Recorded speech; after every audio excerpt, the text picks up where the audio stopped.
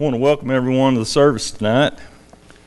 We're going to continue our study of Acts 3, our study of Acts, and the chapter under consideration tonight's Acts chapter 3.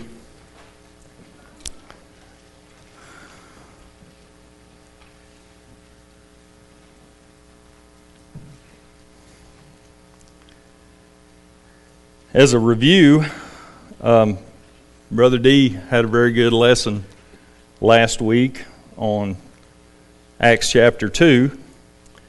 And as we think about the book of Acts, it describes the history of the church principally, the first Acts of the Apostles. The Acts was written by Luke. It was who also wrote the Gospel of Luke. Acts actually could be considered part 2 of the Gospel of Luke. It's a continuation of Luke's story of the early church.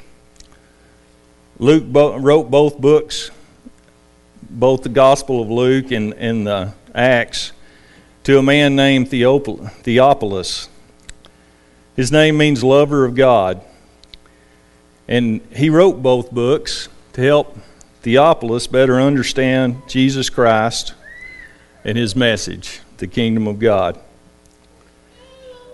So as we go through our study tonight, I thought it would be helpful to think about those things. And just a short review of Acts chapter 2, so we can move into Acts chapter 3 with some continuity. So on the day of Pentecost, the Holy Spirit, we know, was poured out on those there at Jerusalem. And the sign was the tongues, the tongues that they were speaking in. And in the context there in Acts 2, the tongues were known as languages that everyone could understand. At the end of Acts 2, we see how the early church grew. They were united in the Holy Spirit. They devoted themselves to knowing God's Word. They had strong fellowship one with another. No one lacked. So much so that those that needed things, the others sold their possessions and shared them with them. And as a result of all this and this unity there, the early church exploded in growth. And we know that there were over 3,000 believers there on the day of Pentecost, on that one day. So, with that as our introduction, I want to talk about the pouring out of the Holy Spirit on the believers at Pentecost. You know, this sign gave Peter the opportunity to preach Jesus to the multitude gathered there, and we can see the results of that in that second chapter of Acts. We're going to see that very same thing take place again in chapter 3 that we're going to study tonight. That word opportunity, I've got it underlined here in my notes, and I want us to take note of that. That's going to be a key word for today's message. So then, on to Acts. I want to go ahead and read these verses out of Acts 2, moving into Acts 3 then. Then they that gladly received his word were baptized. The same day there were added unto them about 3,000 souls. And they continued steadfastly in the apostles' doctrine and fellowship, and in breaking of bread and in prayers. And fear came upon every soul, and many wonders and signs were done by the apostles, and all that believed were together, and had all things in common, and sold their possessions and goods, and parted them to all men, as every man had need.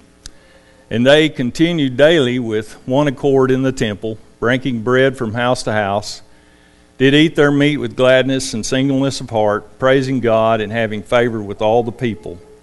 And the Lord added to the church daily such as should be saved. Much like the miracle that we saw happen in chapter 2, giving Peter that opportunity to preach the first gospel sermon. In chapter 3, we're going to see another miracle that gave Peter a second opportunity to preach another gospel sermon. Moving into Acts 3 now. Now Peter and John went up together into the temple at the hour of prayer, being the 9th hour. Many of the notes that the commentaries that I read, this was a common custom. There were several hours of prayer that the Jews went to the temple to pray, and this one happened to be about 3 in the afternoon. Verse 2, and a certain man lame from his mother's womb was carried, whom they laid daily at the gate of the temple, which is called Beautiful, to ask alms of them that entered into the temple. So we see here that this man, someone brought him and left him daily at the gate to beg alms of those that were coming to the temple to pray. You know, as we think about the state our country's in today and all of the hardship and anguish that's going on across the nation, and then we look at our prayer list tonight that was on the board, and you know, it was 2 full pages, maybe more, of names of folks that are sick or have lost loved ones. And you know, our hearts go out to all of them, and we need to always remember those that are going through hardships, those around us, especially those of our brotherhood that need our help, need our prayers, sometimes need our money, but always need our love. And we need to always remember them. So we see this man, he was in dire straits. So much so that somebody brought him there and laid him every day at the gate of the temple. And there he's laying when Peter comes along. Can you imagine the attitude that he must have had? How depressed, how helpless he must have felt like to have somebody carry him there every day. They didn't have the social system that we have in this country to take care of those that are less fortunate. They didn't have Social Security. They didn't have Medicare. They didn't have disability. You know, this man was in serious need. And that's where our story starts here. Going ahead and reading verses 3 through 5. Who, seeing Peter and John about to go into the temple, asked alms. And Peter, fastening his eyes upon him with John, said, Look on us. And he gave heed unto them, expecting to receive something of them. This man was in desperate need here. And he was about to receive a gift so great, there's no way he could imagine it. You know, you and I are but beggars in God's eyes. Sinful humans. And He has given us a gift that is unimaginable. The gift of His Son. So we find this man sitting here, and he sees Peter and John, and he asks alms of them. And Peter, looking down on him, tells him to look on us. I'm sure the guy had his head downcast. You know, maybe he had a pot there for them to drop their coins in, or who knows, a basket. But Peter got his attention and said, "Look on us," like he's going to fixing to receive something great. He thought maybe, okay, I'm going to get a good reward today. But he didn't have any idea what Peter was going to give him. Peter said then, "Silver and gold have I none, but such as I have give I thee. in the name of Jesus Christ of Nazareth, rise up and walk. And he took him by the right hand and lifted him up. I want you to take note here that Peter just didn't tell him to rise up and walk. He reached out to him, and he took him by the hand, and he lifted him up. Peter helped him. He helped him realize the reward. And immediately his feet and ankle bones received strength. And he leaped up, stood and walked, and entered with them into the temple, walking and leaping and praising God. How wonderful this man must have felt. Going on in Acts 3, 9 through 11, it says, And all the people saw him walking and praising God, and they knew that it was he which had sat for alms at the beautiful gate of the temple. They all knew him. They knew his history. They knew that he'd been crippled from his mother's womb. It says, and they were filled with wonder and amazement at that which had happened unto him. And as the lame man which was healed held Peter and John, all the people ran together unto them in the porch that is called Solomon's, greatly wondering. You know, they seen something this day that they have never seen before. And it got all their attention.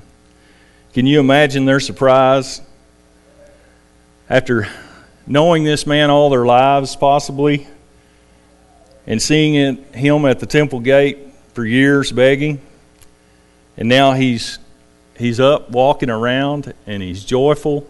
His whole attitude's changed, no doubt. And he's praising Peter and John for doing this for him. But Peter, in the next verses 12 through 18, he takes control of the situation there, and he's quick to point out that Peter didn't have anything to do with this other than being a messenger. This was the power of God, the power of the Holy Ghost. In verse 12 it says, And when Peter saw it, he answered and said unto the people, Ye men of Israel, why marvel ye at this? Or why look ye so earnestly on us, as though by our own power or holiness we had made this man to walk? The God of Abraham, of Isaac, of Jacob, the God of our fathers, hath glorified his Son Jesus, whom you delivered up and denied him in the presence of Pilate. And when he was determined to let him go, but ye denied the Holy One and the just, and desired a murderer to be granted unto you, and killed the Prince of Life, whom God hath raised up from the dead, whereof we are witnesses. And his name, through faith in his name, hath made this man strong, whom ye see and know. Yea, the faith which is by him hath given him this perfect soundness in the presence of you all. And now, brethren, I wot not that through ignorance ye did it, as did also your rulers. But those things which God before had showed by the mouth of all his prophets, that Christ should suffer, he has so fulfilled. So Peter seizes this opportunity to direct their attention from himself and gives credit to the power of God.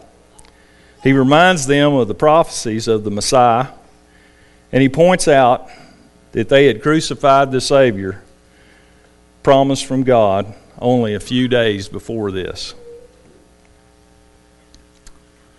Verses 19 through 26. It says, Repent ye therefore, and be converted, that your sins may be blotted out, when the times of refreshing shall come from the presence of the Lord. And he shall send Jesus Christ, which before was preached unto you, whom the heaven must receive until the times of restitution of all things, which God hath spoken by the mouth of all his holy prophets since the world began.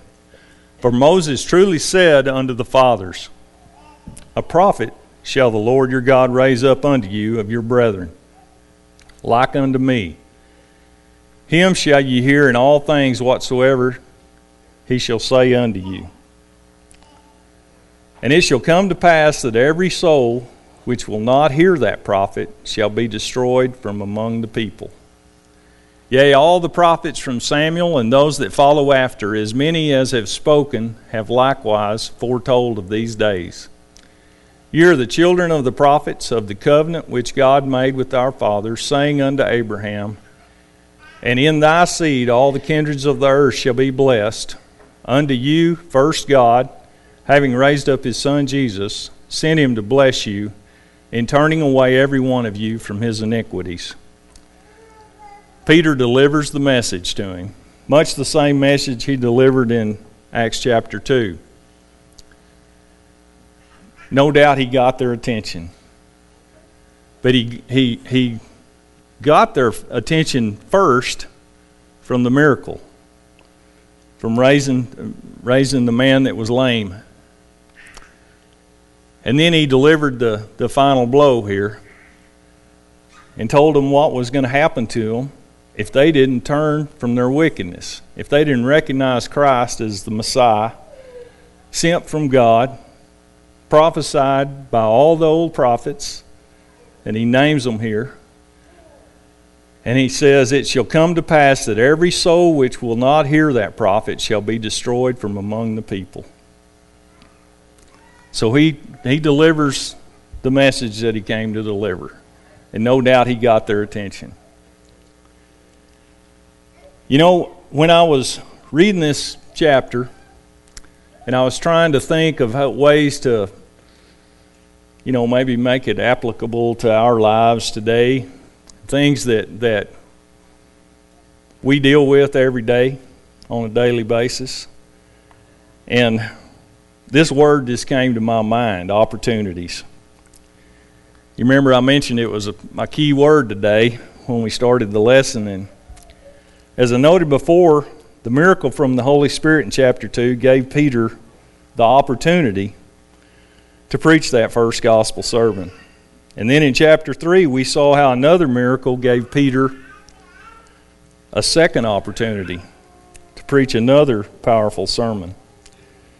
We can see clearly in these two chapters of Acts the purpose of miracles in the early church. While we do not have that ability to perform these kinds of acts today, we still do have the Holy Spirit working among us and moving in our lives. And we need to recognize those opportunities that are afforded us to share the message of our Savior, just as Peter did. The greatest evidence of the Holy Spirit working in you and me is in the fruit of the Spirit mentioned in Galatians 5:22 through 23. We're all familiar with this passage. But the fruit of the Spirit is love, joy, peace, long-suffering, gentleness, goodness, faith, meekness, temperance. Against such there is no law. These are the fruits of the Spirit. These are the clearest evidences that the Holy Spirit is moving in your life. We don't see much of these words portrayed in our world today, especially on the news media, on the TV screen. But these things should be portrayed in our lives as Christians. That's how the world sees Christ in us. I would encourage you to think about these things. Our world needs these fruits of the Spirit more today than ever. Are you allowing the Spirit to be seen in your life by these fruits? Peter used the works of the Spirit, the miracles, to create opportunities to teach God's Word to people around him. If we have these fruits of the Spirit in our lives, we will have opportunities to introduce the Savior to others, as well as just as what we've seen Peter do. We need to be sensitive to those around us, those who are hurting, those who are stuck, those who are paralyzed and are looking for a way to move forward in their lives, those who are helpless. Notice how the nature of these fruits makes us more sensitive to those around us?